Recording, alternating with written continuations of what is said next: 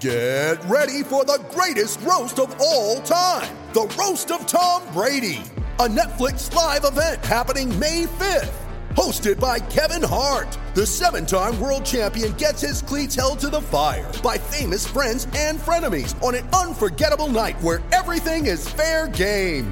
Tune in on May 5th at 5 p.m. Pacific time for the Roast of Tom Brady, live only on Netflix. As a busy weatherman, people rely on me for up-to-the-minute weather reporting, which means I need energy to keep me going throughout my day. Well, right now, you can get 2 Dunkin' Bacon, Egg, and Cheese sandwiches for $5. Well, in that case, the forecast calls for rain, sun, partly cloudy, high-low, scattered, isolated, umbrella jacket, flip-flops with a 100% chance of look it up on the internet. I've got sandwiches to eat. Humidity, dew point. Get 2 Dunkin' Bacon, Egg, and Cheese sandwiches for $5. America runs on Dunkin'. Participation may vary. Limited time offer. Exclusions apply.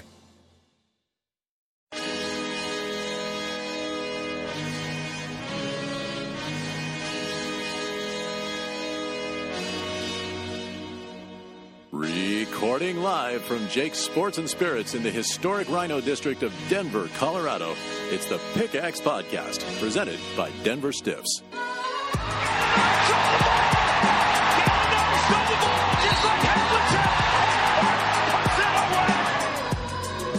Now, here's your host, Adam Mares.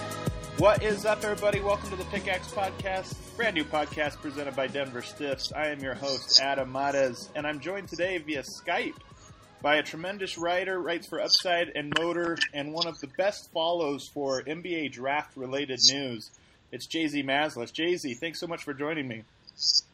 Thank you for the kind words, Adam. I really appreciate you having me on. I'm really excited to be on. The Nuggets are certainly a team I've paid a lot of attention to the last couple years because of their high draft picks, and I'm really excited to be on and talk about them. They're a good team to kind of talk to about the draft because they both have a lot of draft picks in the coming years, and they're a team that over the last 2 seasons has, kind of built around the draft with tons of picks. I think they got like 8 guys under 23 years old, so definitely a lot of guys I'm excited to pick your brain about. And where are you located? I'm located in the Washington area, so I'm a Wizards fan. Gotcha. Cool. But right on. Well, we won't fault you for that.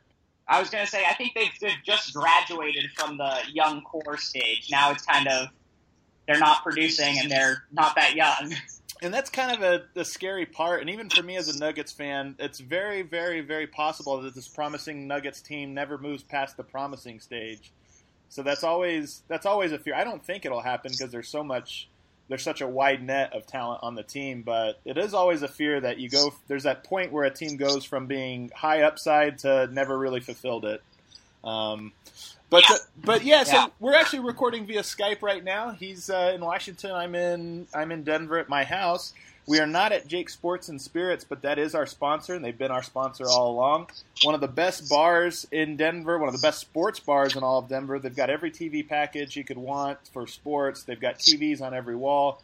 Really cool Nuggets memorabilia and stuff around, and it's run by one of the biggest Denver sports fans in all of Colorado. So check it out, 3800 Walnut Street in the Rhino District of Denver, Colorado. Again, that's Jake's Sports and Spirits. Tremendous food menu, and of course, just a great place to get together with your buddies and watch the game. All right, we'll jump right into it. I want to ask you, so what is your background? I'm always curious with bloggers because having been to Summer League now for 2 straight years, I've got to meet a lot of the bloggers that we all follow on Twitter, and we read their articles, and it's such a wide variety of people. What's your background? Were you a player? Are you still around the game? I played.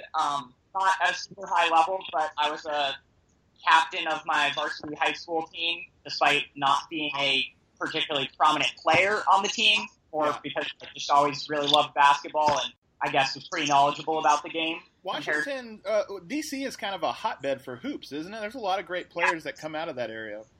Yeah, no, absolutely. I don't know if you know the high school DeMatha Catholic. I do not. Well, that's where Morgan Gruden, who's the winningest high school coach of all time, coached. Not where I went, but they're like the best team in the area. But in addition to them, there's a lot of great teams. Markelle Fultz is someone who's currently projected to be a top 5 pick next year, who was playing at DeMatha last year, and I get to go and watch a lot of the high school games.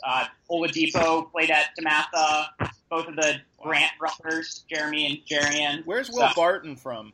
Will Barton, he's more from the Baltimore area. Oh, that's right. That's right. One of the reasons I wanted to have you on, here in Denver, we're pretty excited about Jamal Murray, and it's been interesting kind of watching his game. When you have the 7th pick and you kind of look at the top 7 guys, there's always that one or two guy you really don't want. And I think with Denver, we were lucky that some of those guys went earlier. You look at some of the big guys like, the Nuggets already have a lot of bigs, so there was always a fear that a guy like Bender or something like that would fall. But when those guys went early, I think everybody in Denver was really excited to land Jamal Murray. But coming into the draft, you actually had one of the more critical articles about Jamal Murray. You really didn't like his game. What was your scouting report about Jamal Murray coming out of college? Yeah, I was not a big fan of Murray's coming out of college. I would say the primary reason just comes down to his athleticism, which hurts him on both ends of the floor. As a relatively undersized 2 guard, I think being athletic is pretty crucial to NBA success in most cases. And I saw him as someone who, even at the college level, really struggled to stay in front of guys on defense. He got a little better over the course of the season as he tried actually, but he never struck me as much of a defender even in college, which gave me a lot of concern about his ability to guard at the NBA level. And then on offense, against some college opponents, he looked really good, but then against some of the more athletic teams that could really smother him, longer and more athletic guys, he struggled to create space. And there's the whole is he a point guard debate, right? And I never was a big fan of his passing skills. I thought he didn't ever strike me as a great decision maker at the college level, more than the gunner, and that whole combination just led me to see him as more of a one-dimensional offensive scorer who didn't have the quickness to be particularly efficient at that, and that's just not a player type I'm a big fan of. Kind of like Lou Williams-esque, but maybe even without a foul shot creation. I think I'm with you about just the type of player that I like, especially from my guards, the type of skill set I like, and I want to start with the comment about his athleticism, because I think that probably is the biggest. Question mark probably undersells it, because question mark sounds like a guy can improve in that department, and I'm not sure. There's guys that are athletes and guys that are not, and everybody can improve, but I don't think he can ever improve to be an elite athlete. He can probably improve to be a little bit quicker, a little bit stronger, a little bit more springy, but he just doesn't seem like a guy that's ever going to be a drive down the lane, tomahawk. He's never going to be a Westbrook type athlete or anything like that. I would just say he's a confusing athlete to watch compared to a lot of other guys. He'll have some finishes around the basket, or I think he might have had a putback dunk in summer league, or maybe it was either summer league or during the college season. But he'll make some really surprisingly athletic plays that kind of jump off the screen. But then when you see him moving on defense sometimes, or when you see him trying to get by guys, suddenly he looks pretty slow. Yeah. So it's a bit confusing, I would say, compared to most guys. He's not as consistent. It seems like he kind of has an extra gear. He just isn't able to get there very often. But in general, the athleticism is a concern. So I know that he scored around 20 points per game for Kentucky, and a lot of our listeners and readers at DenverStiffs.com are like myself in that we don't watch a ton of college basketball through the season. What was his role on the team? I know they had Tyler Ulis, who was like a true point guard, floor general, running point, so he was off ball a lot. But how did Kentucky use him, especially offensively? Well, it's really interesting because it actually changed a bunch over the course of the season. Calipari's famous, obviously, for his dribble drive offense that he popularized with Derrick Rose all the way back at Memphis, where it's just kind of spread the floor and let a guard attack. If they don't get anything, hand off to another guard, let that guard attack. And Kentucky really started the season playing that style, not putting Ulis or Murray in much pick and roll, more trying to force them to just create from the top of the key or from the wing in isolation. And they started off the season pretty poorly. I think Ulis is much more suited to pick and roll play, and Murray's not very suited to isolation play. But then as the season went on, I mean, they always had this set in, but they really started to put Murray in a lot more off-ball action, where he would, run off baseline screens, kind of like, think J.J. Redick type. And he was a ton more successful in that format.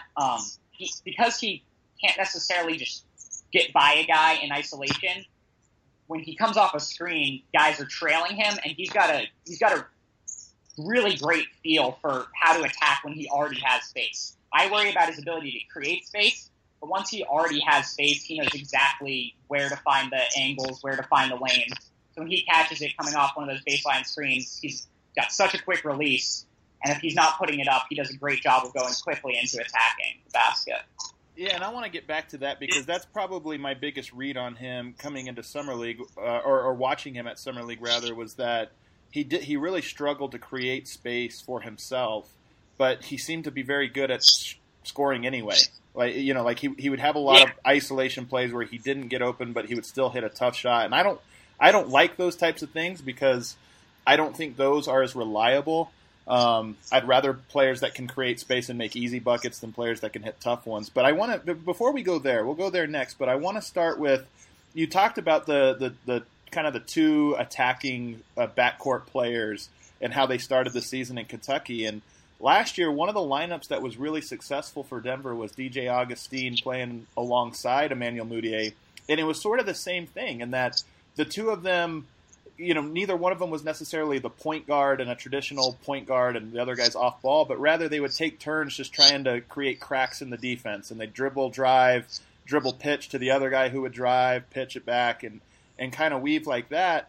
And it was really successful. And I thought Mudiay even looked really good, catching the ball on the run to attack the defense. And I think that's one way I could see Jamal Murray and Emmanuel Mudiay working out, but it sounds like Jamal Murray kind of struggled in that offense. Is that something you could see the Nuggets going to next year? Well, like I said, I don't think Murray is ever going to be an efficient isolation creator. But in terms of, so I don't know if you could really rely on him to be the primary guy at the top with Mudiay on the wing. Uh-huh. But if Mudiay breaks down the defense to start with, kicks it to Murray's great at attacking off the catch, and he could absolutely make a secondary play to get it back to Mudiay. You just need, I would say someone needs to be, other than Murray, needs to be the first initiator, kind of. Uh-huh. But after that, absolutely be involved in that type of action. And I think that's the type of action that getting players on the move, just a personal tangent here, I think is probably the most underrated thing in basketball coaching. Agreed. People talk, like, in my opinion, what makes Pops in the Spurs system so great is just that they get guys on the move. I mean, you see Tony Parker run off those baseline screens. Yeah. Tony Parker doesn't have any of the physical tools to be a great isolation point guard or even necessarily a great pick and roll point guard, but because the Spurs have done such a great job of getting him in space on the move where he can attack with a head of steam, he's had like a fantastic Hall of Fame worthy career, and I think any NBA player, any NBA guard can benefit from being in a system that gives you that type of space. And Murray specifically is the type of guy who really, if you get him on the move and get him attacking quickly and not having to just initiate from nothing, he can really be successful. I really like that point, not just about the Nuggets, but about basketball in general. And you mentioned the Spurs, and they are so good at that. Isolation basketball is so easy, not just for the one-on-one defender that's guarding the ball, but for the help side as well to make the read, because you kind of get a second to catch your breath, take inventory of who's where and what's going on, and so it makes your help rotations better. So I'm with you on that. I think always getting the players on the move. There's almost, and a lot of times with the Spurs offense, like they're floppy sets and they're zipper sets. They run 2 or 3 passes and cuts that are really just not even designed to score as much as just designed to get the defense to make 1 or 2 reads before they have to make the real read. And that stuff is always helpful. I want to move on though to Summer League.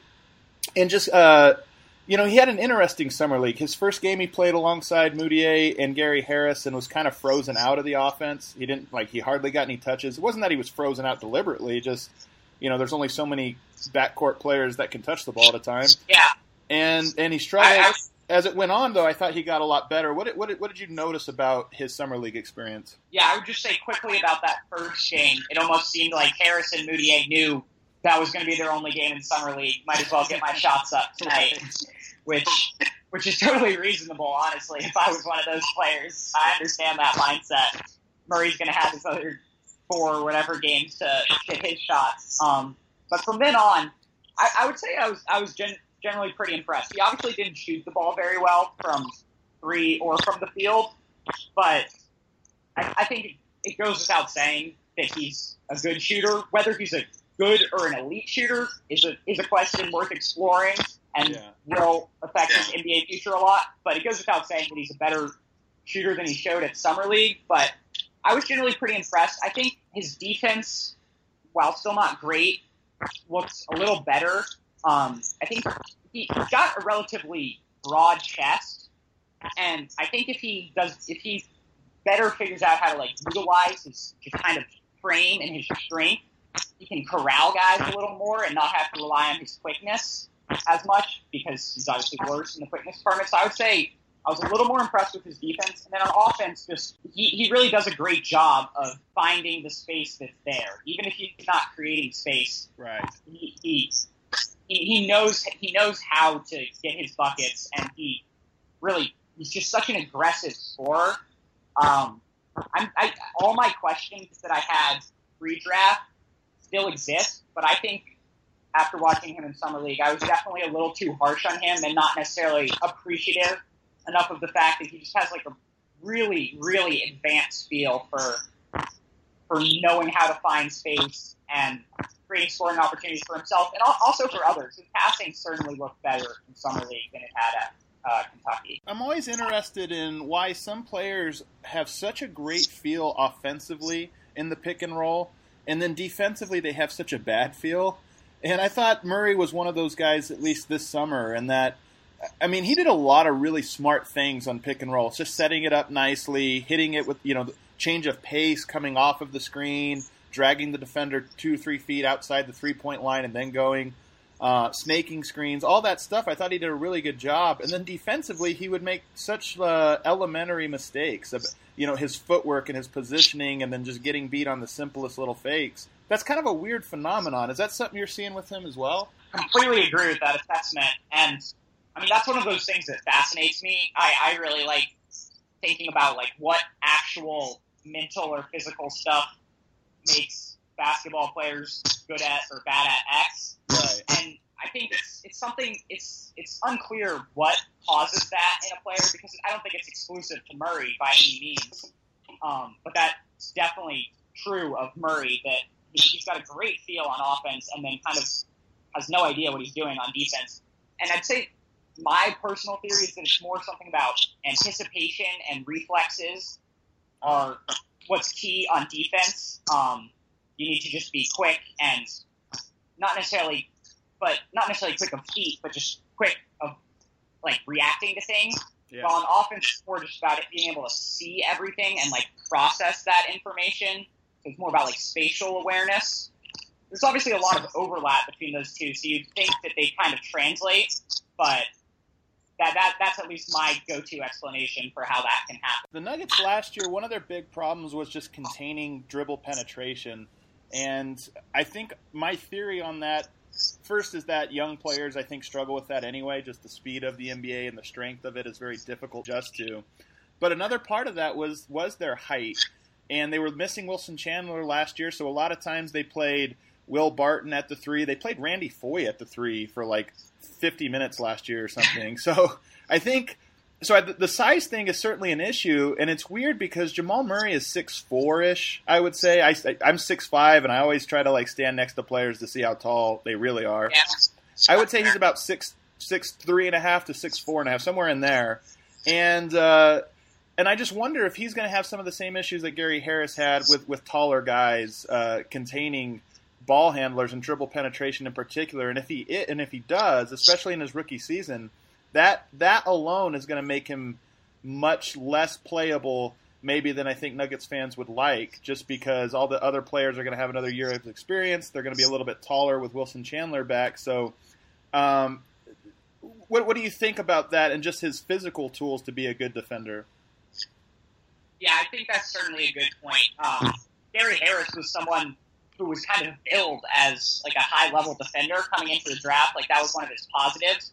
But like you said, young guys are never able to really adjust immediately unless you're a superlative defender like Justice Winslow or Rondé Hollis-Jefferson. And he's a strong guy, too. Winslow is coming in with an NBA body, or he came in with an NBA body relative to what most rookies do. Yeah. I mean, I think that's probably the most underrated part about it. Like the old expression, like grown man strength. The expression exists for a reason. Like there really just is a difference in the strength of a 19 or 20-year-old and a 25, 26-year-old. That it just when you're that corner, when you're trying to turn the corner on offense, having that slight edge and strength can allow you to just go by someone, and that can make all the difference. Murray's definitely going to struggle. I mean, I'm pretty pessimistic about his defense long term, but short term, certainly, it would be unrealistic to expect much from him. But I think the Nuggets are going to just have to kind of be willing to let him learn, and fans can't really expect him to be much of a defender this year. But you do need those reps because it's all about adjusting to the strength, adjusting to the speed, learning the rotation. I know this is an impossible thing to ask because it's predicting the future, but what is his stat line and what kind of player, minutes per game and things like that is Jamal Murray in 4 years when he has 4 NBA seasons under his belt? Well, I'm going to take Gary Harris out of the equation here for a second because I think trying to figure out which of them will end up taking the majority of the minutes at the 2 spot is a little tricky, but I would say Murray's the type of player, whether or not he deserves it, is going to end up getting minutes because he's going to score the ball. So I would say he's like a 28 to 32 minute a game type guy, maybe even more than that. And someone who fills it up. I mean, I could easily see him averaging 18 or 19 a game, even if he's only playing 30 minutes a game. And then after that, he doesn't really stuff the rest of the box score, but, like 4 rebounds, 4 assists, a steal. So do you think more of like a 6-man gunner type player, like a guy that comes an energy and scorer off the bench type guy? I mean, I think that would be the theoretical ideal role for him, but I think I think he has the chance to be would be really great in that role, but so good that teams would end up starting him. Yeah, that's always and tricky. So it's always tricky. I mean, if everything went right for the Nuggets, if Gary Harris turned into a very capable starter at the 2, I think ideally you would play Murray in that 6-man role, but more practically, I would expect him to end up as a starter, which I guess you could see as a good thing as well. Well, we're going to move on to some other Nuggets here, but before we do, I want to tell my listeners about WashClubDenver.com. It's our newest sponsor. Wash Club Denver is a brand new laundry company that offers on-demand pickup and delivery of your laundry. The way it works is you can go to WashClubDenver.com or you could download the Wash Club Denver app, and you just enter your information, your address, your pickup and delivery address right there, how much laundry you have for them to pick up, and they'll come, and within 24 hours, they'll clean and return your laundry. It's an excellent service, brand new to Denver, just launched this last month. In fact, we're one of their first marketing partners, which is pretty cool. You can go, like I said, you can download the app, and if you do, use the promo code STIFFS, STIFFS. You get 25% off of your order. They're actually big Denver Stiffs fans, big Denver Nuggets fans, which is really cool. I know last week a couple people on Twitter hit me up about it, and I haven't heard anything back, so I want to know if you guys are using one of our sponsors, whether it's Jake's or whether it's Wash Club Denver, let me know. Really excited to have them as a partner and really want to get some feedback about how they're doing. All right, Jay-Z, let's move on to Juancho Hernan-Gomez, who I knew absolutely nothing about on draft night. I had seen maybe the Draft Express videos and I don't. Did you write an article on Juancho? I don't remember if you did or somebody else at Upside and Motor. Yeah, I didn't write any full-length articles on him.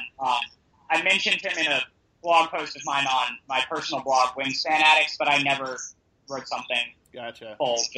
So the Nuggets just signed him. Coming into the year, on draft night, Tim Connolly said it was 50-50 whether he'll come or whether he'll stay in Europe. He had a really good outing at Summer League, and he is now part of the team, so he will be on the roster. What's your scouting report on Juancho? Juancho is interesting. He's someone Summer League probably changed my evaluation of him more than any other single player, which I guess is a recurring theme here due to Murray. I mostly watched Juancho at the FIBA U20 Europe tournament last summer when he played with Spain, and I wasn't particularly impressed.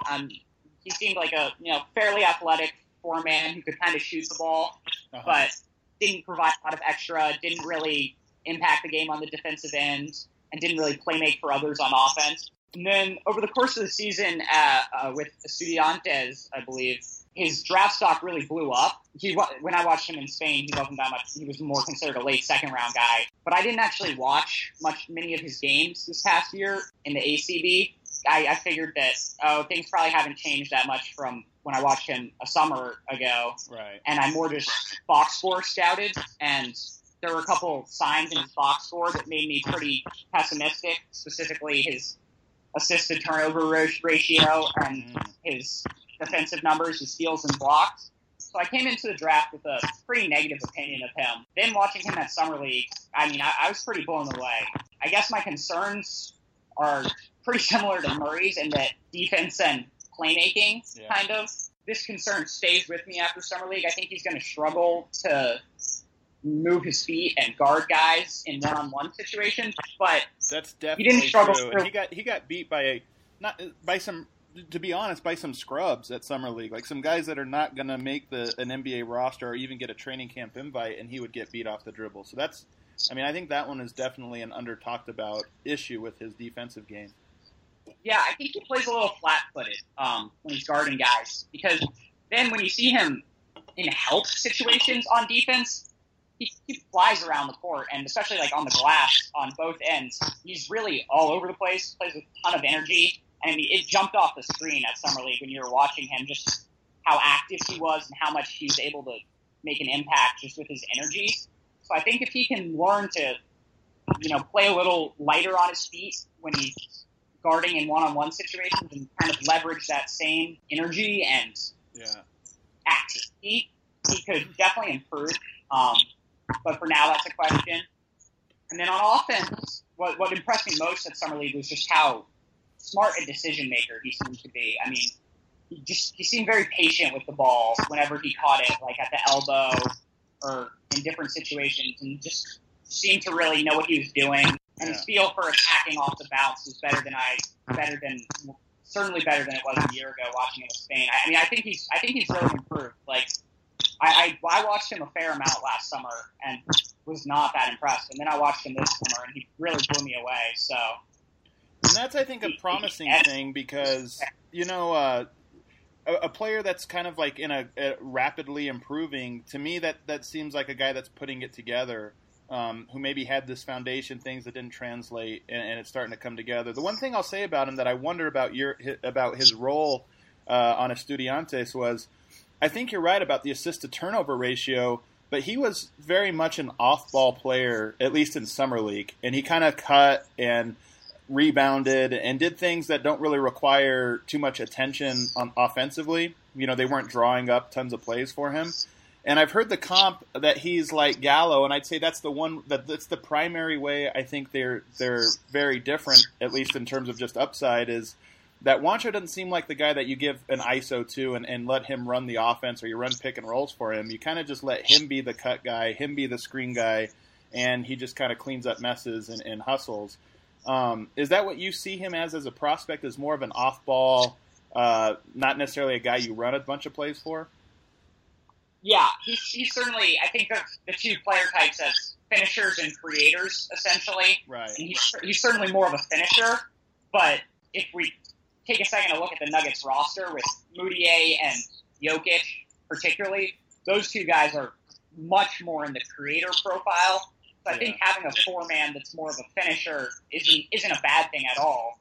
And I mean, Amari Stoudemire was a finisher. Juancho is nothing like Amari Stoudemire, obviously, but just because I'm labeling him as a finisher isn't necessarily a bad thing about his NBA future. It's just more the type of role he should be playing. Like you said, it's cutting, screening, popping on the perimeter, attacking the glass, and he can really excel doing those things. Yeah. But not someone who you want to isolate and try and have him make plays in the mid-post or whatever.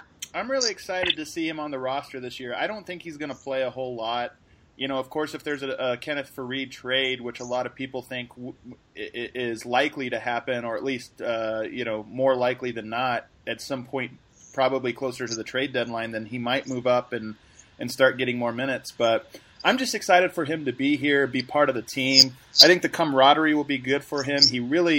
The funny thing is Jamal Murray, Malik Beasley, and Juancho Hernangomez have been all over social media with each other. They seem to really enjoy each other's company, just doing goofy stuff that rookies do. And then even at Summer League, they're always hanging out, and it just seemed like a real bond. So I think if he was in Europe for a year, those relationships would grow and move on without him to a certain extent. So I'm glad for him to be part of the team. And then I think the speed and strength of the game is the biggest weakness in his game, and I don't know that you can replicate that in Spain. I think that's something that you have to experience and get reps with, and that's the best way to kind of learn how to deal with it. So I think bringing him here was the right choice. Do you think he would have benefited more from staying in Europe or from sitting on the bench and playing 300 minutes all season? I'm totally with you. I'm always a proponent of guys coming over to the NBA.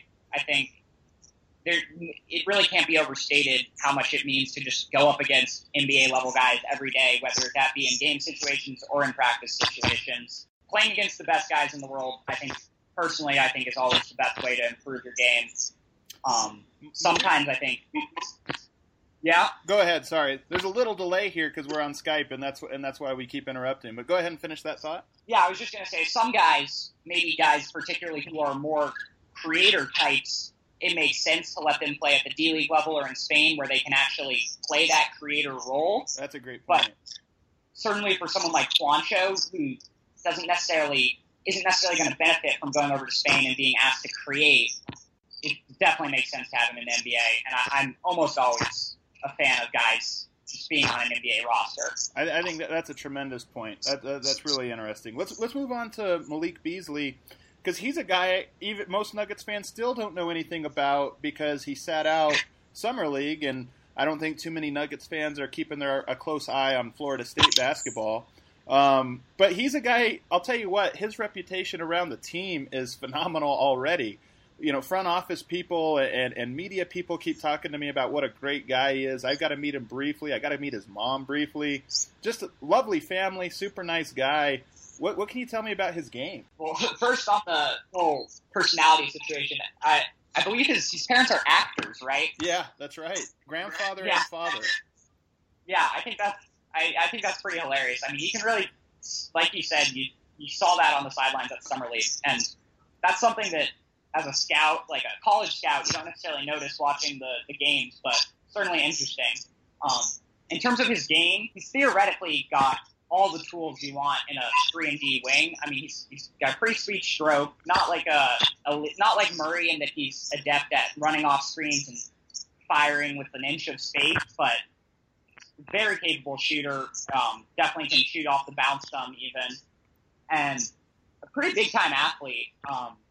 He'll surprise you when he goes to the basket. He's more of a smooth type of athlete than looks like he's just flying all over the place. But then he'll rise up and really make some plays at the rim. But he hasn't. I would say my biggest question with him is that he hasn't just really figured out how to leverage his athleticism on the defensive end. And it's the question always is with young players: is it just that he hasn't learned how to commit himself and really work hard and learned how to execute his scheme, or is it a bigger problem with his natural anticipation and reflexes? And that's just it's a fine line that it's hard to say in any scouting report. But I mean, I guess the example is someone like Terrence Ross. Terrence Ross has all the physical tools and the shot to be a fantastic 3-and-D player, but he's just never able to leverage them on the defensive end. Combination of mentality and what I believe is just natural instincts and reflexes prevents him from defending at an NBA level at all. And I think Beasley could end up being a similar kind of player to someone like Terrence Ross if things go poorly, but there's certainly room in his development to become a pretty well-rounded guy. And his ability to attack and create for himself and even a little bit for others is more advanced than most true 3-and-D prospects. He's got a really nice floater game. That's one thing you always notice when you watch him, which you wouldn't necessarily expect for a athletic shooter wing. Do you where did you have him going into the draft? Where did you rank him amongst prospects? I think, what did he go, 19th or 18th? I've already forgotten. Yeah, that sounds right. I had him in the late 20s. Okay. But I would say that I there was a large group of guys who I had kind of in the same range. Yeah. And the Nuggets took him. There are a couple guys I would have taken over him, but I don't have a big issue with where the Nuggets took him. And I think at that point in the draft, there were a lot of wings who looked like potentially interesting role players, and certainly taking someone who has all the off-the-court stuff nailed down is not a bad idea. And that's such a big thing. I think for the Nuggets, their two biggest priorities were shooting, number one, and obviously, he's a shooter. And then the other thing is they got burned 2 years ago by having such a dysfunctional locker room that for the last year and a half, basically, they will not bring in anybody with even questionable locker room presence. So I think they're kind of on like a 2 or 3 years where no matter how good a player is, if he could be a cancer to the young guys or could just be a bad attitude and bring people down, they're out. So obviously Beasley is a guy that has just like lit up the team, personality-wise, and I think that's part of why, they might have been willing to reach on him.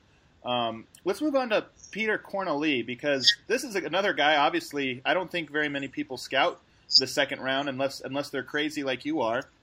But Peter Corneli was a lot of fun to watch at Summer League. It was my first exposure to him. He's a guy, I think 53rd is where he went. Guy that late, it's 50-50 whether he'll ever play in the NBA anyway. But you definitely saw the skills at Summer League about why he was at least a prospect. What do you know about him, and what are your thoughts on his potential? Yeah, interestingly enough, the majority of my watching of his game also came at the FIBA U20 Europe tournament from last summer, where I also watched Juancho play. And at the time, I actually thought Corneli was the better prospect. Oh, wow. I don't think that anymore, but he's one of those guys who, when you watch, he immediately strikes you as an NBA prospect at the very least, because he moves like an NBA player, and he's got an outside shot, and at his size, that jumps off the screen. But the reason he's a late second round guy is everything else. Really skinny, and also not very good at leveraging his frame. There are some skinny guys who kind of know how to use their physicality, but he seems to really struggle with bigger guys. And how many push-ups he do also you think he struggles. can do? I might be able to do more. He's got fairly broad shoulders, I would say, but totally unfilled out and almost gaunt looking. He got buried under the rim a lot of times. Like, I think they played the Allen Williams out of Phoenix, who's just kind of a big bully ball type player, and just pushed him around like he wasn't even there a few times. And that's obviously a knock. Like, for all the other stuff he does, if that's his weakness, it's going to get exploited every single time because it's the easiest thing to exploit in the NBA. Yeah, and that's the thing with him. I don't think he's enough of a playmaker off the bounce that you really want him playing at the 4. He's not much of a passer, and he can't really put the ball on the floor. He could play at the 4, but I think he would be best used as kind of a small ball 5. But in order to play that small ball 5 role, he really needs to add strength. So until he adds strength, I don't think it's really realistic to expect him contributing at all at the NBA level. And then if he adds strength, there still are some question marks about, making sure his jump shot's consistent, improving his defensive awareness and stuff. But his baseline ability to move and ability to shoot at that size certainly is intriguing. Yeah, I think for me, the strength thing is an automatic. If he doesn't improve his strength, he'll never play in the NBA. But for me, I actually could see him as a 4 in this regard. He moves really, really well for his size. So I think he's already right now would be elite NBA level just in terms of mobility for a guy of his height, not necessarily his weight. Obviously, he's so skinny. But and then the other side of the court, I think he could be a really good roll to the rim guy. He had a lot of good rolls on pick and rolls in summer league. Finished strong with dunks and was just good at kind of rolling correctly. And then he has a shot. He hit a corner 3 in summer league. He took a couple others and missed, but the form looked there. So if he could kind of be that combination of pick and pop and pick and roll guy, especially with a skilled center like Jokic at the 5, then Jokic can be the skilled big, and Cornelie could be more of the roll to the rim big. That's a good point. But again, that's more of a down the road type thing. I still would put it at 50-50 whether he ever makes it to the league. But nice guy, and I'm excited about him. I want to move on now to some of the second and third year guys because I've gotten hit up on Twitter and on DenverStiffs.com a little bit about not talking enough about Jusuf Nurkic, and that's probably fair. So much attention has gone to Jokic over the last year because of the season he had, but Jusuf Nurkic was the prospect on the Nuggets roster 2 years ago, and injuries and attitude have prevented him from having a great second year. But I wouldn't be surprised if he had a great third year, if he had a bounce back year next year. What are your thoughts on Jusuf Nurkic as a player, and where do you see him? How do you see him performing this upcoming season? Well, first off, I'm happy I get to talk about him because Denver Stiffs readers might be a little annoyed with me right now after being pessimistic on all the draft picks. But I'm a huge fan of Nurkic. I'm not someone who particularly loves the idea of a back-to-the-basket bully ball 5 in this day and age. Yeah. See, Nurkic has a couple little things in his profile that really stand out and make him more acceptable despite to even play in the modern NBA. I think he's got really quick hands on defense and surprisingly good instincts. Yeah. He's never going to hedge someone out hard all over the court because he doesn't move his feet that well. He uses his nimble feet in the post on offense, and he can also use it on defense to have those slight hip adjustments when he's guarding and pick and roll. Yep. So even though he's got the type of frame where you think he's just going to get blown by everyone, he's got the instincts and the little nifty mobility to actually guard. And then on offense, the dude's just a load. He doesn't have the most advanced offensive game necessarily, but he knows how to use his frame about as well as anybody, and he's got a lot of frame to use. Yeah. So he's a big boy. He really is a massive, not just height, because there's a lot of players with his height, but just his frame. His calves alone are like a human's waist. It's just a huge, huge body, and he's slimmed up allegedly this summer, and he looks good on the Instagram photos we see, but even him slimmed up is still one of the biggest guys in the league. He'll never be a Pau Gasol or something. He's a thick-framed guy. And I think you talked about using his body well. I think defensively he uses his body extremely well. I put together a video 2 years ago in his rookie season of him guarding Cousins. And he just did a great job of meeting Cousins with his chest. And then Cousins would do a spin move, and he would meet him on the other side with his chest, just moving his feet really well. I don't think that's true, though, on the offensive end. He shot, really, really horribly from – I think he was one of the lowest centers around the rim at finishing around the rim. And part of that is because he does have soft hands and soft touch, and he always tries to shoot it over people when he's got that size to just hit him. Just hit him use your shoulder to hit an off-guard guy right in the chest, and then, punish them when they're out of position, and that's one thing that I think I hope he focuses on this year. Yeah, that's a good point. He's got that tendency to kind of shoot those little flip shots almost. Yeah. And you're like, why is this guy at this size shooting flip shots? I think he does a good job using his size to establish position and set screens, but I agree with you. He could do a better job just powering through guys and. Yeah. That's where I would hope he goes this year. And one of the guys I've always compared him to is Andre Drummond. Drummond's obviously a freak athletically. He's one of the fastest centers in the league, and he gets above the rim a lot more than Nurkic does. Nurkic is almost always below the rim. But just in terms of using the body on the roll, Andre Drummond sets that screen and rolls, and sometimes he'll catch the lob, but mostly he's rolling for offensive rebound position.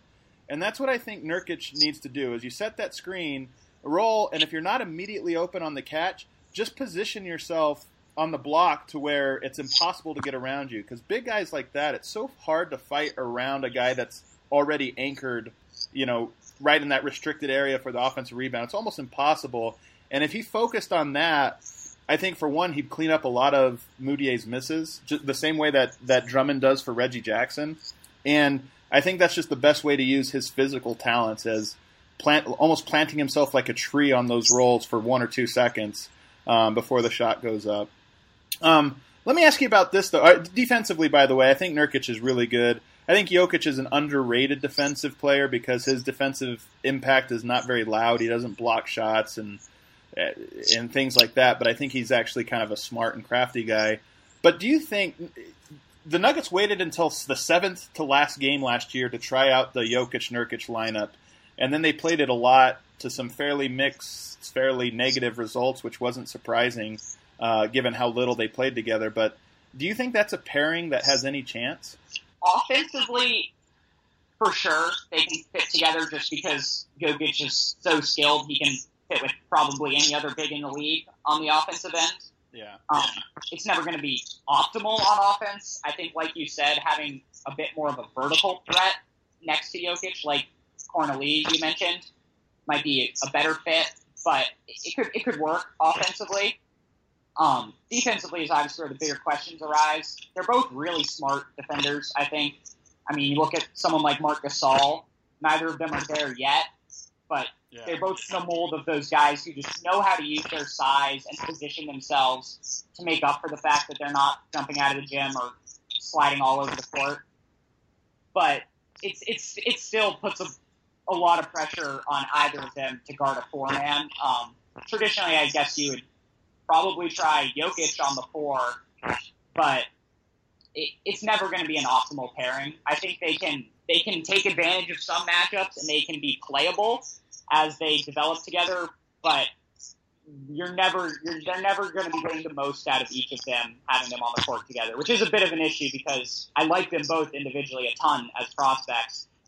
But I think I'm on the same wavelength with you because I'm the exact same. I like them both a ton. I like Jokic a lot more, but I like Nurkic a ton as well. I think he's one of the best prospects at the center position in the entire league, and I don't believe at all that Jokic can play the 4.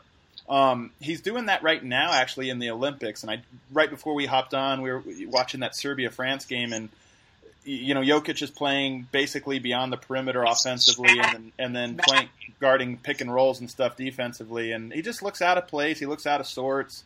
I don't know that Jokic is that guy. He doesn't have, as much as he's light and kind of his movements on offense are kind of smooth. Defensively, he's just so slow. Yeah, and watching him on Serbia is really frustrating because they just don't know how to use him at all, and instead they're running the offense through Miroslav Raduljica, or however you pronounce it. Yeah.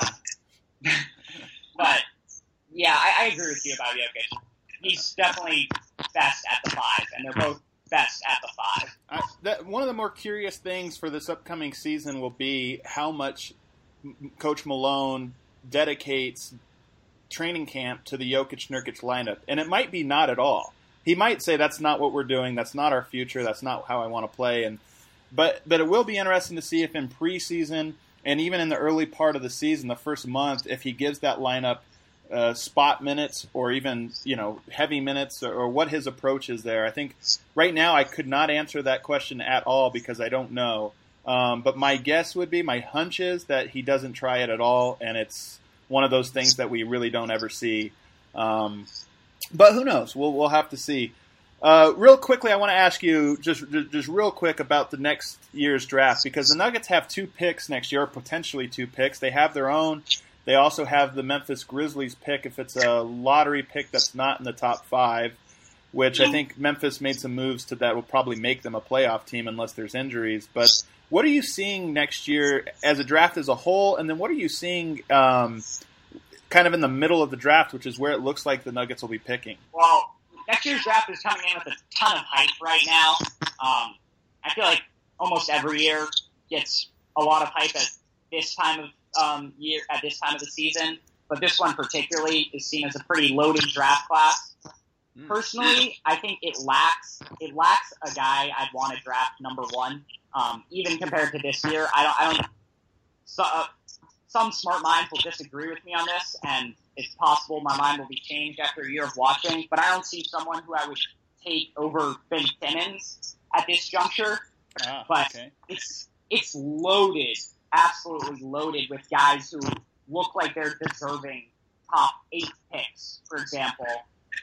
It might go 15 deep with guys who traditionally would be a top 8 or 10 pick, mostly in the incoming freshman class, but it's also looking to be, if everyone stays in, a fantastic international class, which I'm sure the Nuggets will be all up on. So there's reasons to be excited. It looks like a deep draft of a bunch of guys who are going to have NBA futures, not necessarily as stars, but as good rotation players. So it sounds like if the Nuggets are picking next year, 10th and 15th, if they got 2 picks, it really would be like having 2 Moutier-level prospects because there's just that many good players that are kind of all jumbled together in the middle there. Does that sound about right? Yeah, obviously a ton of things can change over the course of the college season. Right. But from where I'm sitting right now, looking at the class and what I know and what I've seen from all the prospects, I would rather have picks 10 and 15 than just pick 4 for sure, because it looks like that type of deep class, and Nuggets really look like they would be in position to take advantage of that. Gotcha. All right, well, we're going to finish up with a little bit of fun here, because you are a guy that's always following the young prospects, and you've been following these guys a lot longer than most of us. The NBA right now, there's a handful of teams that are loaded with young talent right now. It seems like the NBA is really top-heavy and bottom-heavy in terms of, all the young prospects are consolidated on like 7 teams, and then all the top talent is consolidated on 7 teams, and that's just kind of where we are right now. I want to ask you. We talked a little bit before we went live, but how would you rank the teams with under 23 talent? That's kind of an arbitrary cutoff, but we're just going to make it under 23. And then of course the teams we're looking at are Denver, Minnesota, Philadelphia. Phoenix is probably a little bit more shallow, but they have a couple of players that I think have a huge upside. The Lakers, Milwaukee. You wanted to include Boston, although I'll hear your thoughts on that. How would you rank those teams, and are there anybody else I'm leaving out?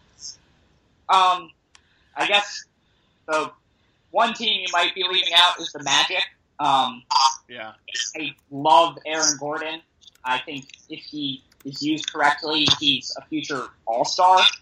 But I'm not really a fan of the rest of the Magic's talent, so yeah, it's fair to say they would be lower on that group. In terms of my ranking, I think Minnesota is the team that obviously jumps out to most people. Towns is obviously the best player of this whole. If you look at all the prospects in all of these, I think he's the guy with the most sure upside. Yeah. So how much is that him carrying it, and then how much is that the supporting cast of Wiggins, Levine, and Dunn? I'd say it's mostly about Towns. The NBA, as we just saw in the finals, is, compared to other professional sports leagues, a league where one great player can have an inordinate impact on the team. Yeah. So even though some of these other young cores have a lot of other guys I might like better and a lot more depth, I think a prospect as potentially transcendent as Towns just kind of elevates Minnesota to the top regardless of who else they have. Never been a big Wiggins fan myself. Pretty pessimistic about his future. Think he can be a useful NBA player by all means, a good one, but never have seen the star upside that many do. Chris Dunn, I think, is an interesting addition. I think he's pretty similar to Moutier in a lot of ways, actually. I would give Moutier a slight edge, but Dunn's a slightly similar prospect. And then Levine's kind of the X factor for me. not a big Wiggins person, kind of meh on Dunn. But LaVine, I do see the upside with. He has no idea what he's doing out there on the court most of the time. But he's not just an athlete. Like, he really has ball skills and shooting ability. So he's someone who excites me a little bit. I'm not sure if he'll ever put it together, but I think he's got a lot of potential. Anybody in their right mind, I think, has to put Minnesota number one. And even if you are lukewarm on the other three, like it sounds like you are, and I am as well, you just have, with Towns, he's such a transcendent, or he appears to be such a transcendent talent that he's just going to make all those guys better, and every other piece they add better because of how good he is as a two-way player. So I think Minnesota, when you rank these, it's almost like, okay, Minnesota's 1, let's rank 2 through 8 or whatever else we're doing. Yeah. For me, 2 is Philly, which is obviously pretty controversial. I've always been a huge Embiid fan. I don't know if I should even be allowed to mention Embiid as part of their young core at this point. Oh no, absolutely. I think I'm a bigger Embiid fan. I just love the way that guy moves, his size. I always tell the story of standing next to him in an elevator at Summer League, and the guy was the biggest human I've ever seen. He was just, I mean, I stand next to 7-footers all the time, and this guy just seemed to tower, over that even. Yeah, he's a giant, and he can move, and he can even shoot a little bit. He's the only player outside of Towns who has a chance to be truly transcendent, in my opinion. And unlike, he's nowhere near as sure a thing as Towns, but unlike in Minnesota, I'm a big fan of some of their supporting talent. I think Simmons is a pretty unique prospect. Obviously difficult to build around, but guys with his athleticism and passing ability at that size are uncommon and almost guaranteed to find value, and then pretty good value in the NBA. And then I'm also a big Noel fan, but obviously the concern is that perhaps they would trade Noel and keep Okafor, who I'm less of a fan of. Also not much of a Saric fan myself. So Philly's it is an interesting roster for sure, and it's going to be interesting to see what they do with him, because it sounds like Okafor has absolutely no trade value right now, which is just it's crazy, but I agree with it. I would not want him on the Nuggets. I can't think of many teams I would want him on. So I don't know if they can even give him away at this point. And Noel, like you said, I really like Noel, but all of their talent is at the center and power forward position. So if Embiid does have a breakout year, Noel has to slide to either backup center or to power forward. But then, of course, you've got Simmons and Saric, that are probably going to play a lot of power forward as well. So for me, I like their roster. If you just talk about raw talent and not fit, they have a lot of pieces. But, I mean, I don't know how many of those guys move forward with the team for the next 2 or 3 years. Yeah, it's certainly tricky. I really give them the number 2 ranking almost solely based on Embiid, Simmons, and Noel, figuring that even if Embiid doesn't necessarily fully work out, having Noel and Simmons is a pretty great core, and the chance of Embiid working out gives them a lot. But managing that fit is going to be really difficult, and there's certainly a lot of room for the Sixers to kind of mess it up and not get the value out of that core that they should be. Yeah. What about number 3? Moving on, I have the Nuggets third. I'm a huge fan of Jokic, like absolutely huge fan of Jokic. I really think he's the second coming of Marc Gasol level good potentially, and I've always been a huge fan of his. When he was drafted 2 years ago as a second round guy, I remember even after the draft, I spent the summer like watching random ABA Liga games of his, just because his passing. I love passing, and his passing has always helped me. So, Jokic, and then having a bunch of other pieces that I think are intriguing. I don't think anyone else on the Nuggets really compares to Jokic as a prospect for me. Right. But I think the rest of the group all is intriguing, and between Nurkic, Mudiay, and Murray, at least, you've got 3 guys who are certainly NBA players, and then Hernan Gomez also, I'm feeling more optimistic about at least being some sort of rotation guy. Are you low on Gary Harris? No, I would say I'm pretty average on Converse. Okay. I think he's an NBA guy for sure. I think he definitely deserves like 25 minutes a game. Yeah. I don't know if he's much more than that, but he's solid. He's right. always someone who hasn't stuck out to me in any way, but hasn't necessarily left me with a bad impression. Yeah. All right, team number 4. Fourth, I have Milwaukee. I think in what's becoming a theme, I favor talent at the top more than depth necessarily, and Right. Giannis particularly I think is a huge big-time talent. Obviously tricky to build around, someone who can't necessarily shoot but needs the ball in his hands. Yeah.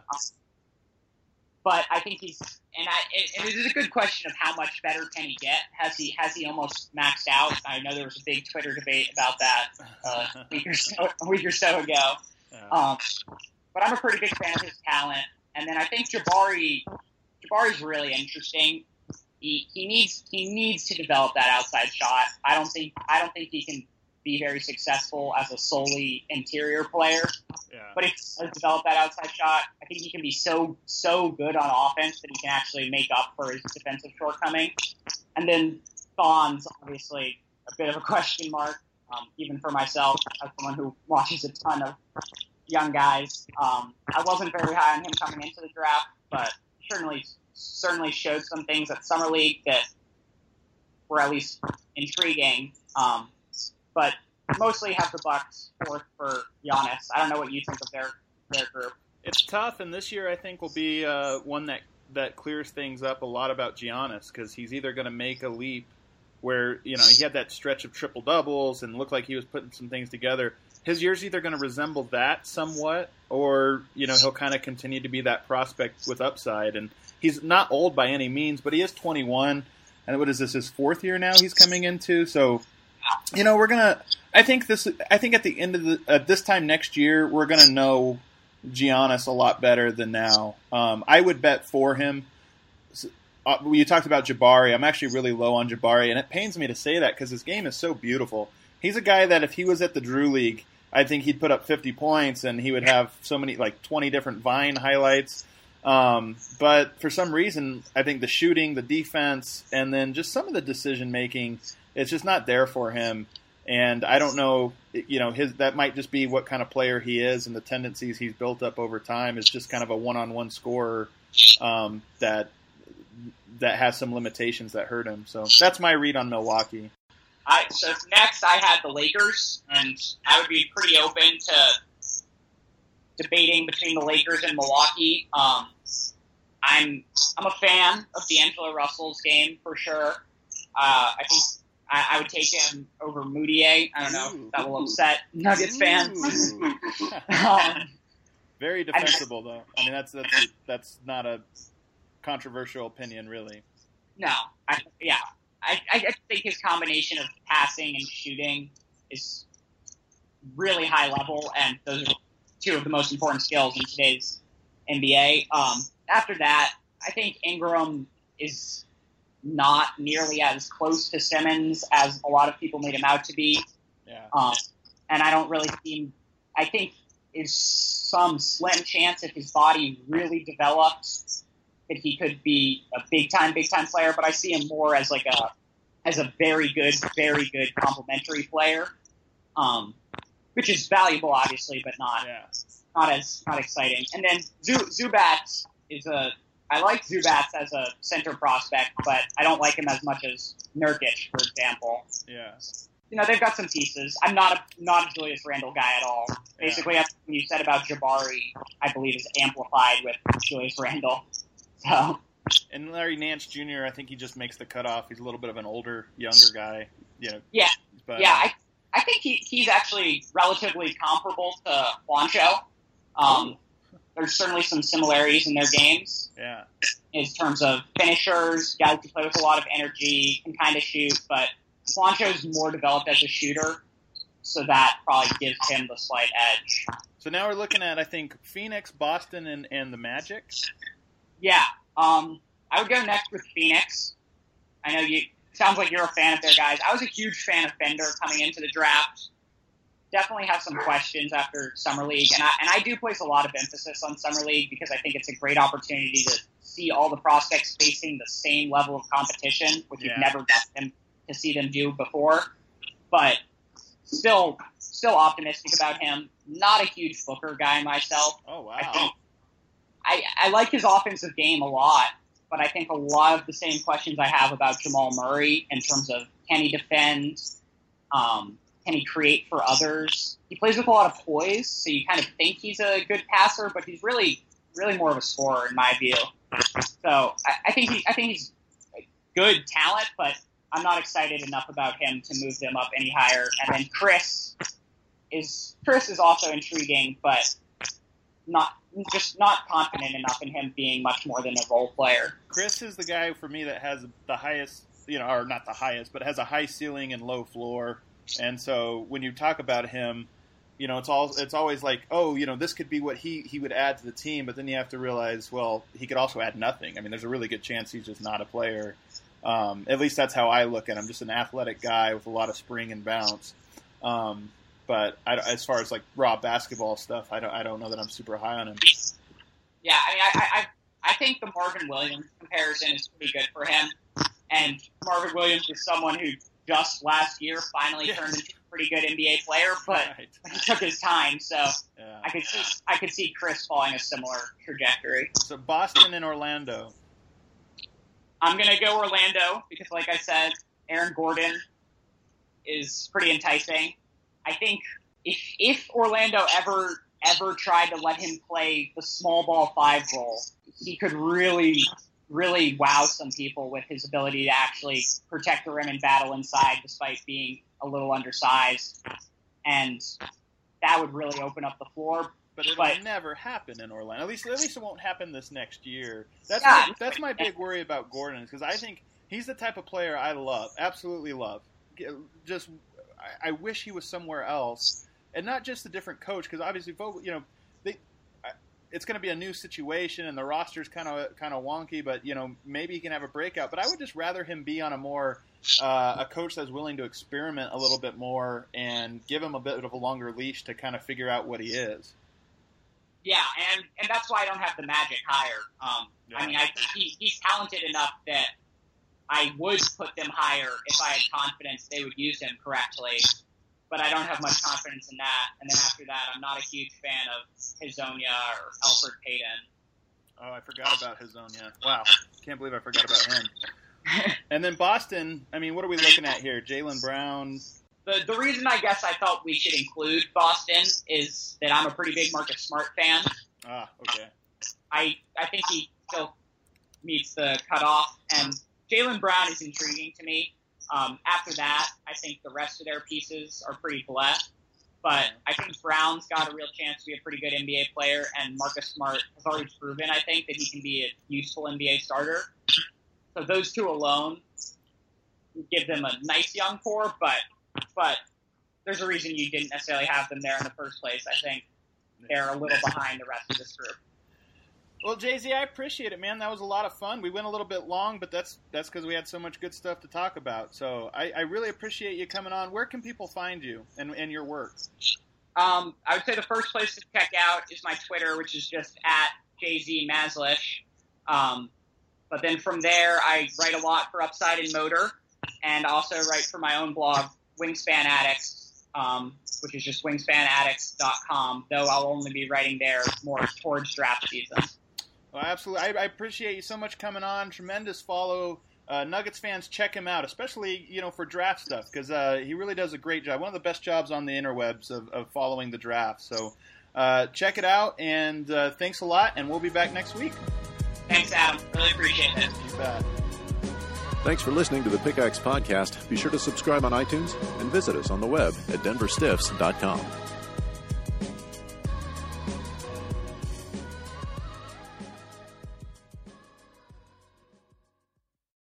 Hi, Hi, I'm Susan from Safeway. Are you ready for a road trip? You can save on gas by shopping at Safeway. It's easy. Shop at Safeway and earn gas reward points. Then save up to 20 cents per gallon at participating Chevron or Texaco stations, or up to $1 per gallon at Safeway stations. That's right, up to $1 per gallon at Safeway stations, just for shopping with us.